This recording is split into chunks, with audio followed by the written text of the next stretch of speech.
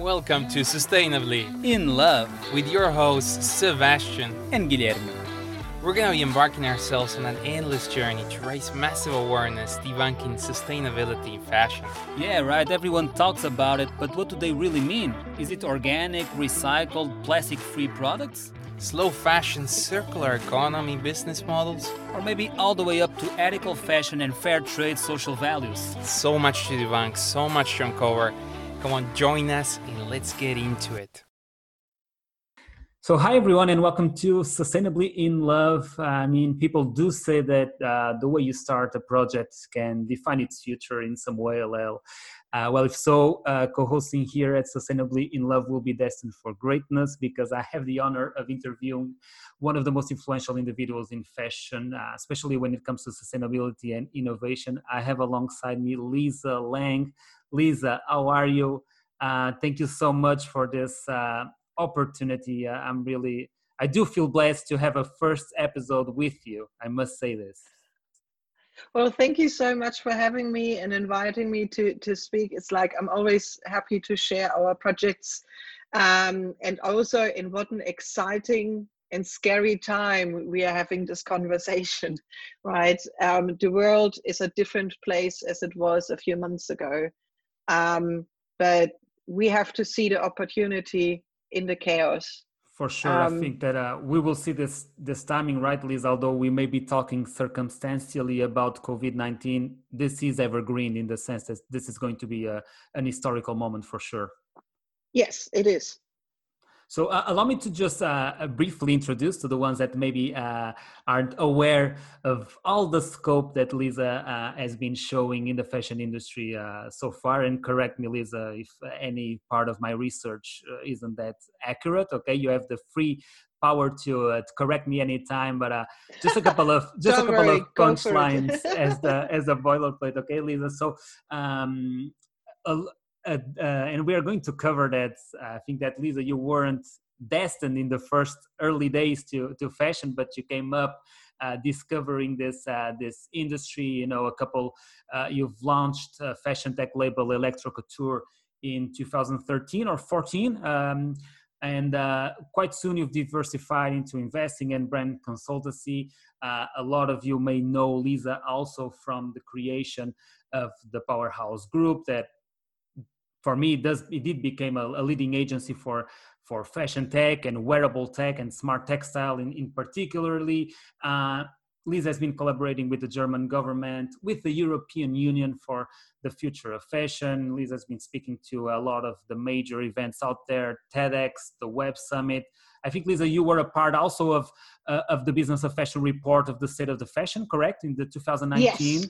So yes. Amazing. What more can I say? Some individual takings for you, Lisa, as well. One of Forbes Europe's top 20 women in tech, one of the 25 leaders in fashion and technology worldwide, and one of the 50 most important women for innovation and startups in the EU. So Lisa, again, I think that shows even more clearly what an honor this is. And I really like to start, with what you're doing right now, because we have been talking, and I know that you have an amazing project called In Fundamento, which is based in Portugal. So for us, even a major inspiration in that sense. I know that you have two initiatives ongoing, one already more than 100% backed on Kickstarter, right? So why don't you tell us a little bit about that kind of initiatives that you have been undergoing recently? Yes. How much time do we have? So just to go a step back is the reason why I actually moved to Portugal. Yeah. So I moved to Porto, mid of last year, and it was actually the result of a longer journey, because with me starting with Electro Couture, I just want to combine two passions together. Me as a software engineer and a maker, and loving electronics, but at the same time fashion.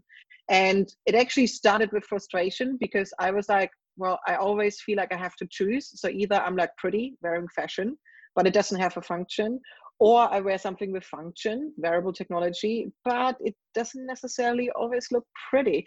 And my definition of pretty is it has to be useful. It has to be emotional, and it has to be easy for people to wear. and it doesn't have to, you don't want to look like a robot, because people are afraid of technology because they're scared to lose their humanity. And that is actually what design and fashion can resolve, because fashion is very emotional, and it's a very good front end to make fashion accessible. So that's why I started with Electrocouture. I wanted to make wearable light, because light is very pretty, LED lights, but it's also a super smart technology.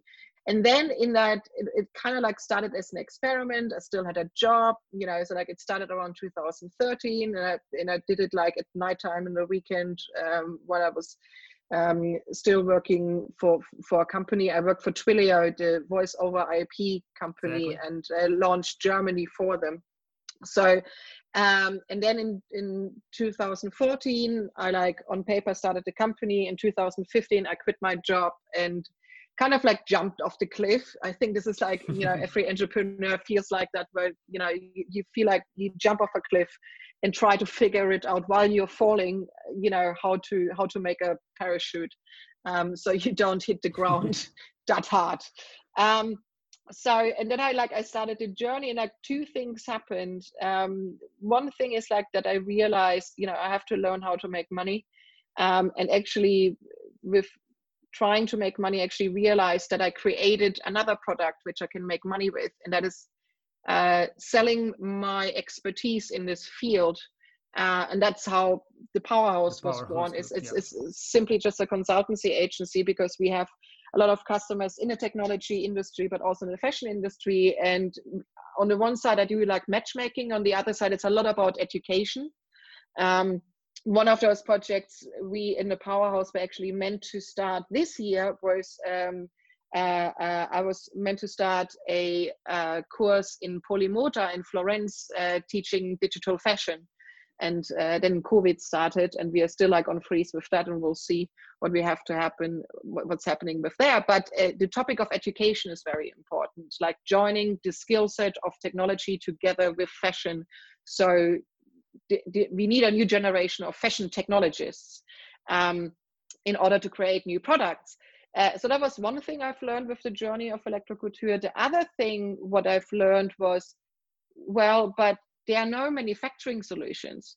So this is not a matter of like having ideas of like implementing electronic sensors or like smart textiles into the context of fashion. So technology wise speaking, in terms of textile production or also in terms of electronic production, it is actually possible. But if you want to join it together and actually create a product which is very well made, sustainably certified in Europe, there was nothing there. And that took me a while to figure it out, but also to figure out what could be the solution for that. And me starting the Portuguese company O Fundamento, which is the English word for the fundament, the name is the game. So for me, it's like that third company also like closes the loop in like what do you need in an ecosystem if you want to have like truly innovative product. You also need a manufacturing solution, and because there was nothing there, I just like simply again had to say like, well, then I have to do it, right? Exactly. And moving to Portugal, it was like, because like I've been to Portugal many times in the last 5-6 years. I have friends there. And then I just realized that Porto is the secret hub of makers and factories, and there is so much infrastructure there. But also, of course, from my perspective as a person from a different world, and also from an entrepreneur perspective, I saw more than just what it was, the manufacturing, heaven. It was like, okay, so they have machines, they have expertise. And if I just like find, just like 1 or 2 factories or crazy people like me to listen to me, we can actually do this together. And so the plan last year actually with O Fundamento was to do exactly that, like, B2B, be the B2B service for everybody who wants to work, wants to bring products on the market with fashion technology.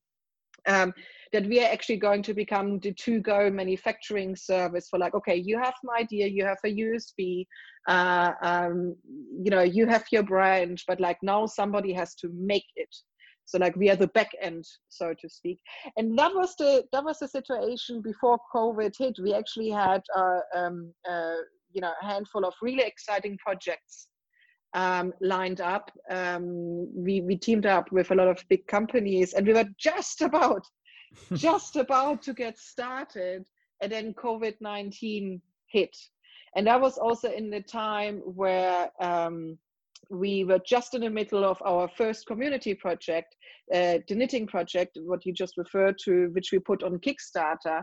Because, so just to explain the difference between our community projects and our B2B projects. B2B projects are awesome because you can scale them very quickly if you do it correctly, but also they're usually not very sexy in terms of, you know, marketing or talking to journalists, especially also in B2B. You actually can't talk that much about it because you're blasted with NDAs. So at the same time, I was like, okay, but you know, I'm always very much concerned to bring it back to the community, do storytelling, infotainment. You know, the best way how to explain complex new concepts is by combining it with art and making it pretty. So we did the knitting project because I wanted to show that, you know, do you know that manufacturing machines are simply like computers? As a matter of fact, the first computer was a textile machine. And the binary code, which we are all working with now, is actually based on the punch card of a textile machine. If you look at the traditional punch card, it's holes and blanks. Yeah. So holes and blanks, zeros and ones. From that's the inspiration of the binary code. So that expertise already is there. Just like people simply forgot how things get made. And I just wanted to show it with the knitting project and say like, look, you know, the way how the machines work is just like, it just reads a pixel and it turns it into a loop. It's simple as that. And I was like, so of course I can explain it in a very abstract way with like binary code whatsoever. I'm like, how about we just do it and show it that it's actually possible? And of course we teamed up with artists, with the fantastic Rosa Paz. She is an amazing painter from Portugal, and with Anna Nistroy, who is a digital pattern maker from Berlin, from Germany. And I just like, so I simply did what I always do, like I curate, I bring people together, I connect dots, and you know, I know that I don't know everything, so I always have involved people to work together with me. So we started a knitting project, and it was like art meets technology, and it's so pretty, and it's made in Portugal, super high quality, and that COVID hit in the middle of the campaign, and we were just like, uh-oh. And I'm like, okay, so like, how do we, on the one side, we're like, okay, how can we, you know, continue this art project while people losing their jobs, while people dying, while the world is going upside down? How can we justify what we're doing? And then I sat down with a team. I have like 3 amazing ladies working with me in Portugal, Joana Lacerta, who's our head of business, and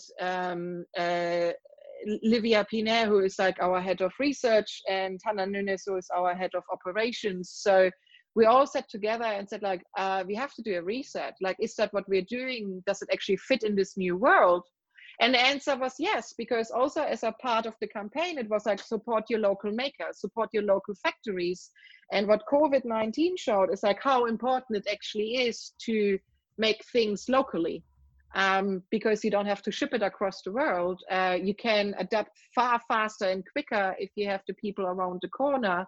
And simply also, if everything goes down, you know, and burns up, ashes are a good fertilizer, and they help you to really focus on what you really want to do and achieve. So I think it was like within 48 hours, we changed the perspective of the campaign and turned it into like Save Your Local Factories campaign.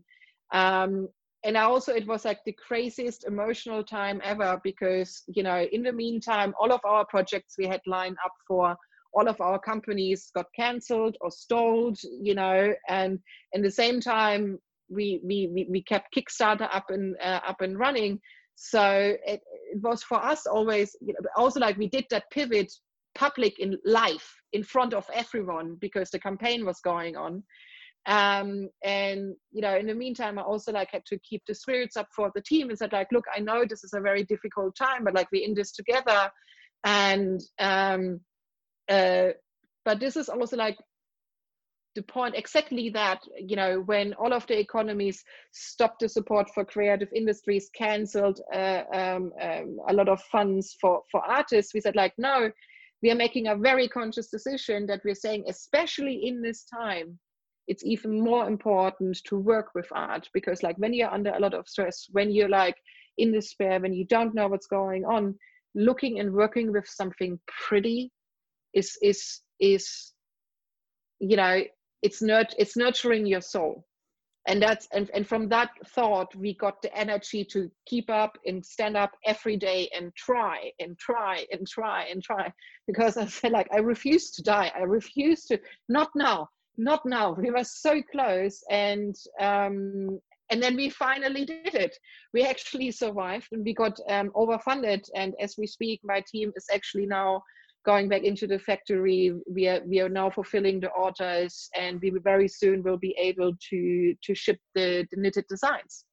It's amazing, Lisa, and indeed, one of the things that I will definitely do with this podcast is to mention that storytelling that you've made on the knitting project. Is you and the team, of course, is beyond amazing. I think the Bauhaus inspiration is also amazing there, and so many notes that I took from this first answer. I mean, indeed, the importance of producing locally. I think that the crisis, especially when it started in China, just quite early made us understand that we are, and maybe especially Europe in that sense, in a quite a bottleneck if we don't get the capacity of, you know, giving more importance and scale to the more local manufacturing, for sure. And also love what you said there about in the beginning of the answer about education, right? And that leads me to one question, Lisa, which is, you know, you are a true believer of technology in fashion and art, combining this all together as the main driver of change in the industry towards sustainability as well. And my question there, Lisa, would be, where do you think that interception actually starts? Let's say between technology, or even better, where does it need to start? The interception between, you know, fashion and technology. Would you say, you know, at a very early stage, I would imagine, of a sourcing level, or even prior, of course, through design? It starts far earlier. It starts with the people. Yeah. It starts with their brain and with their hearts and with their hands, because technology is a tool. Technology is there to obey to you. The power is with the designer, is with the creator, is with the creative people. And by the way, I consider a technologist as much being creative as a designer, because they have one thing in common: they are problem solvers. Yeah, you know, design is here to serve, technology also. If you combine both of them, the world is your oyster. So one of a lot of projects what we've been doing with the Powerhouse is actually when you bring a textile engineer, a fashion designer, an electronic engineer, and a software engineer together in one room. And now this is like not the beginning of a bad joke, you know, it's like ... going into a bar, ... No, it's actually the reality. And the first thing, the very, very first thing is like to understand that we are all emotional creatures, to understand that, like, you know, as humans, we are creatures of habits. That also means, you know, everybody has a comfort zone. And at the moment where you take them away from the comfort zone, they get insecure or worried, but also like they block. Yeah. And that is an emotional thing. And so you have to take it the other way around. It's like, why, when people feel insecure, it's because they don't know. And they need to feel comfortable to exactly voice that. And so everything starts with explaining each other's world. You know, it's just like the electronic manufacturing industry has a complete different workflow and time scale and deadlines than the fashion industry has, right? So it's kind of like those two people would usually naturally never meet in the normal world. It's kind of like, you know, Mars and Venus, yeah, they're in the same universe, but they never get close to each other. So there has to be somebody in a little space rocket from Earth, just like traveling between Mars and Venus all the time to explain. So like, this is also the work, what I always did is like, you know, curate, bringing people together and then translate. So like, because for instance, the word production means in electronics industry something totally different when you say that word to a fashion designer. So exactly. It simply starts with the definition of words and terms, but also like emotions. It's in terms of curation, it's very important that you not only match people with skills, but also people with skills and their personalities together. And that's also like a culture clash in terms of diversity, of age, of experience, and something like that. So that's where it actually starts, because everything else, like what kind of technology we are doing, what kind of story we want to tell with whatever product, that quite frankly is actually quite easy, because you know, it's always so amazing for designers who are like a little bit far away from technology and electronics to actually realize what is possible, what is like really, really possible. It's in the last 10 years, the innovation, what happened with software engineering, but also in electronics has been so fast and so crazy, but also like so quickly that like, you know, fashion industries just simply didn't keep up. So this is the first step. It starts with the humans. For sure. And I was hearing about you and kind of remembering that what people used to talk about the Kodak example, where they didn't keep up with the pace. And one of the things that I feel, and I wanted to ask you about, because when we usually are hearing about, you know, technology in fashion, it does seem to be always regarding, you know, optimizations here and there. But I feel that what you propose is a lot different. It's a more futuristic approach in that sense, and a true disruption based on functionality. At least that was my grasp of things. Yeah. Do you see it that way? And what can be those clothes of the future, Lisa, in that sense?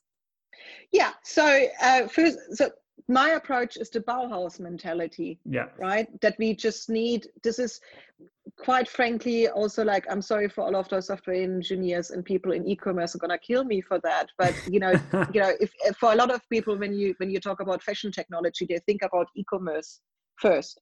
Exactly. E-commerce is, for me, it's a symptom treatment. It's kind of like if you put lipstick on a pig, it's still a pig, because it's just like it's trying to sell a product which hasn't changed for a very long time in a different way.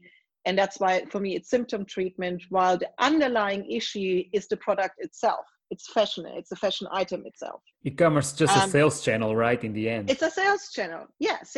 I'm like not saying like, of course, you know, it's really important in terms of digitizations to, you know, move offline things online and make it accessible to the global market.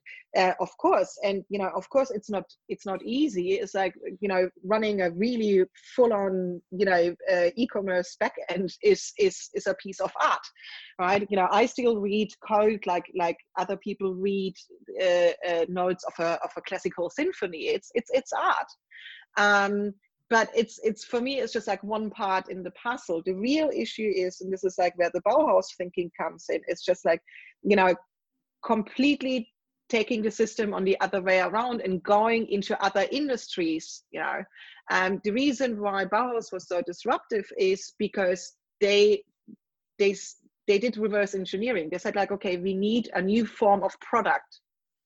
And that is the form of product. And we now figure it out how to make it.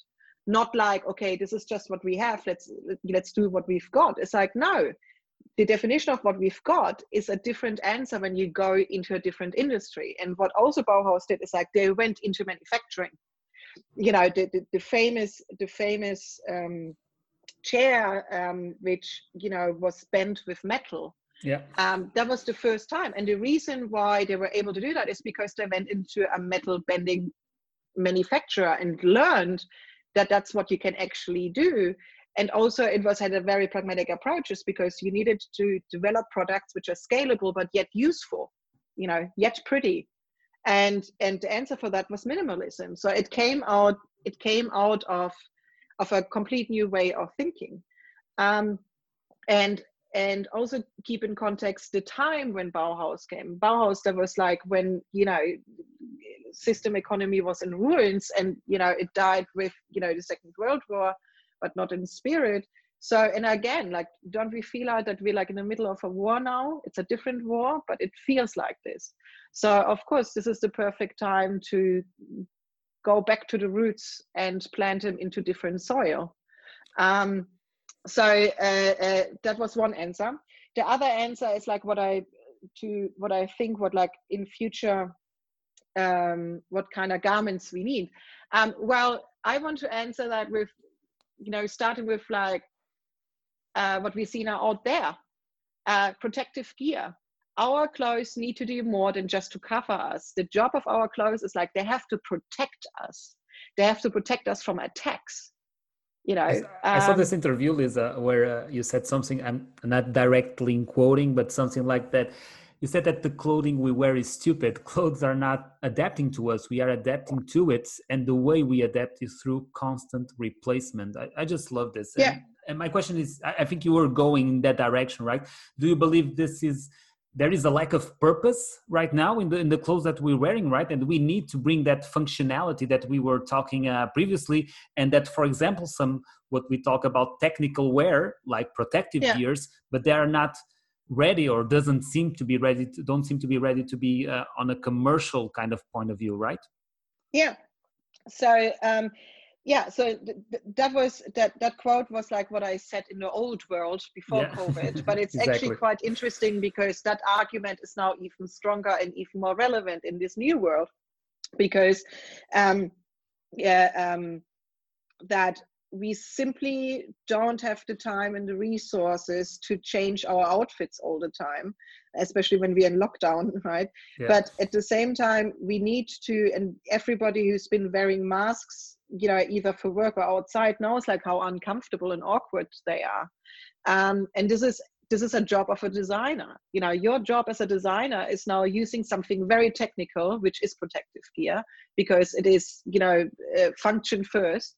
And implement it in a way so everybody can wear it comfortably and doesn't feel awkward. And that is the job of a designer. But the designer can only do this if they have a technical understanding of fit, of textiles, of like, electronic implementations, which you can do. It's absolutely possible.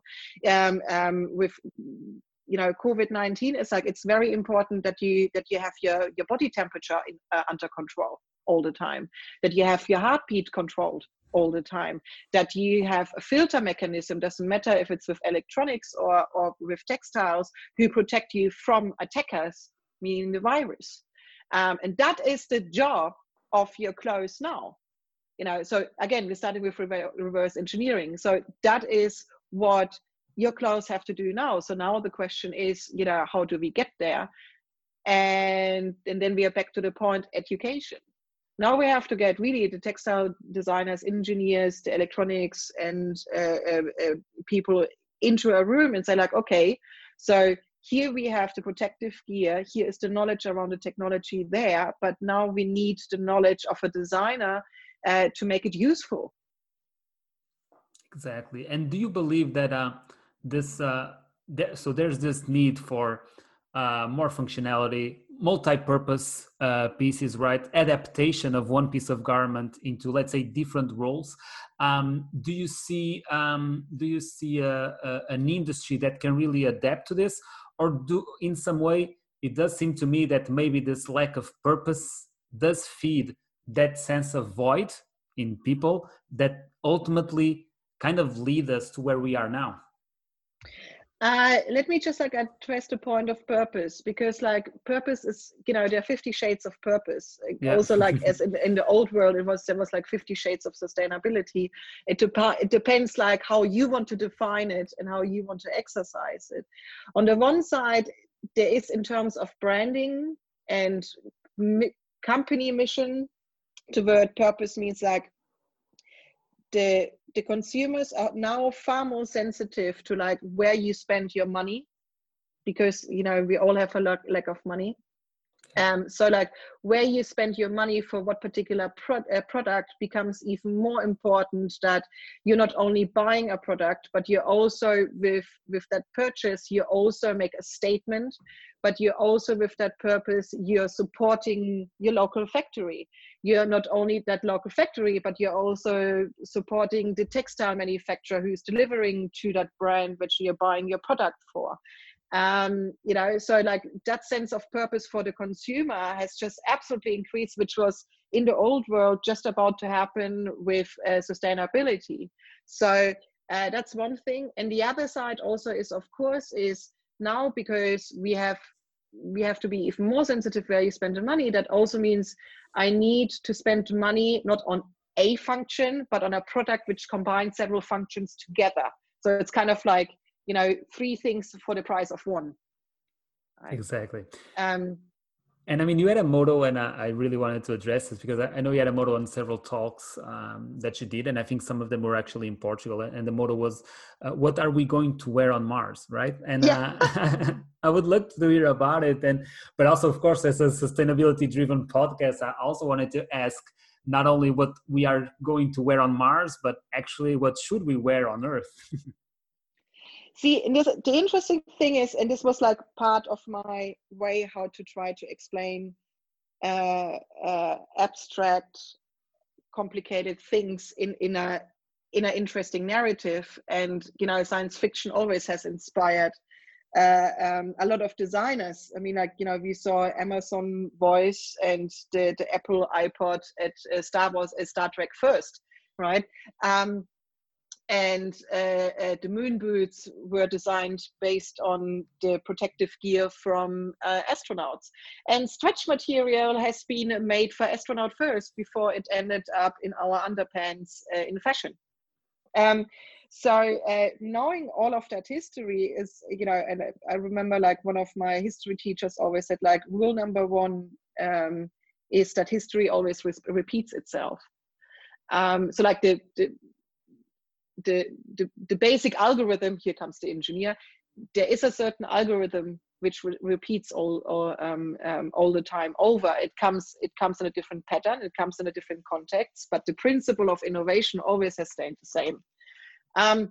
So in the old world, I talked about what are we going to wear on Mars, because I wanted to put it in a context. Is like, if we travel to Mars, that means we are in a world, in an environment which has very restrictive resources, and it forces us to use with these restricted resources, and it forces us to be innovative, because you can't simply argue, yeah, but I don't want to work with that, or like, no, I have a different idea. It's like, no, babe, you are on Mars, and here are the tools. And then MacGyver style, make something out of it. There is a great power of innovation comes from restricted resources.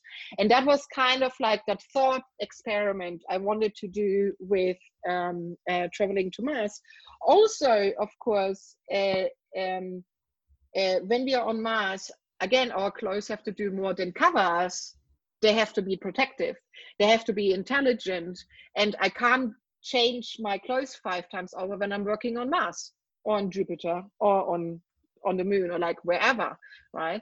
And the interesting thing is now also in this new world is like that we actually, now Mars came to Earth, right? We are in an environment where we have very restricted resources, and there's a very hostile environment out there at the moment where we leave our apartment, and we need to be protected. So it's the same thought, it's the same sentiment and approach. It just got like very, very close. We don't have to travel to Mars to face that challenge. So yeah, on that point, it's actually what I said in the old world, just like became far more relevant, far more quicker even than I thought. Amazing.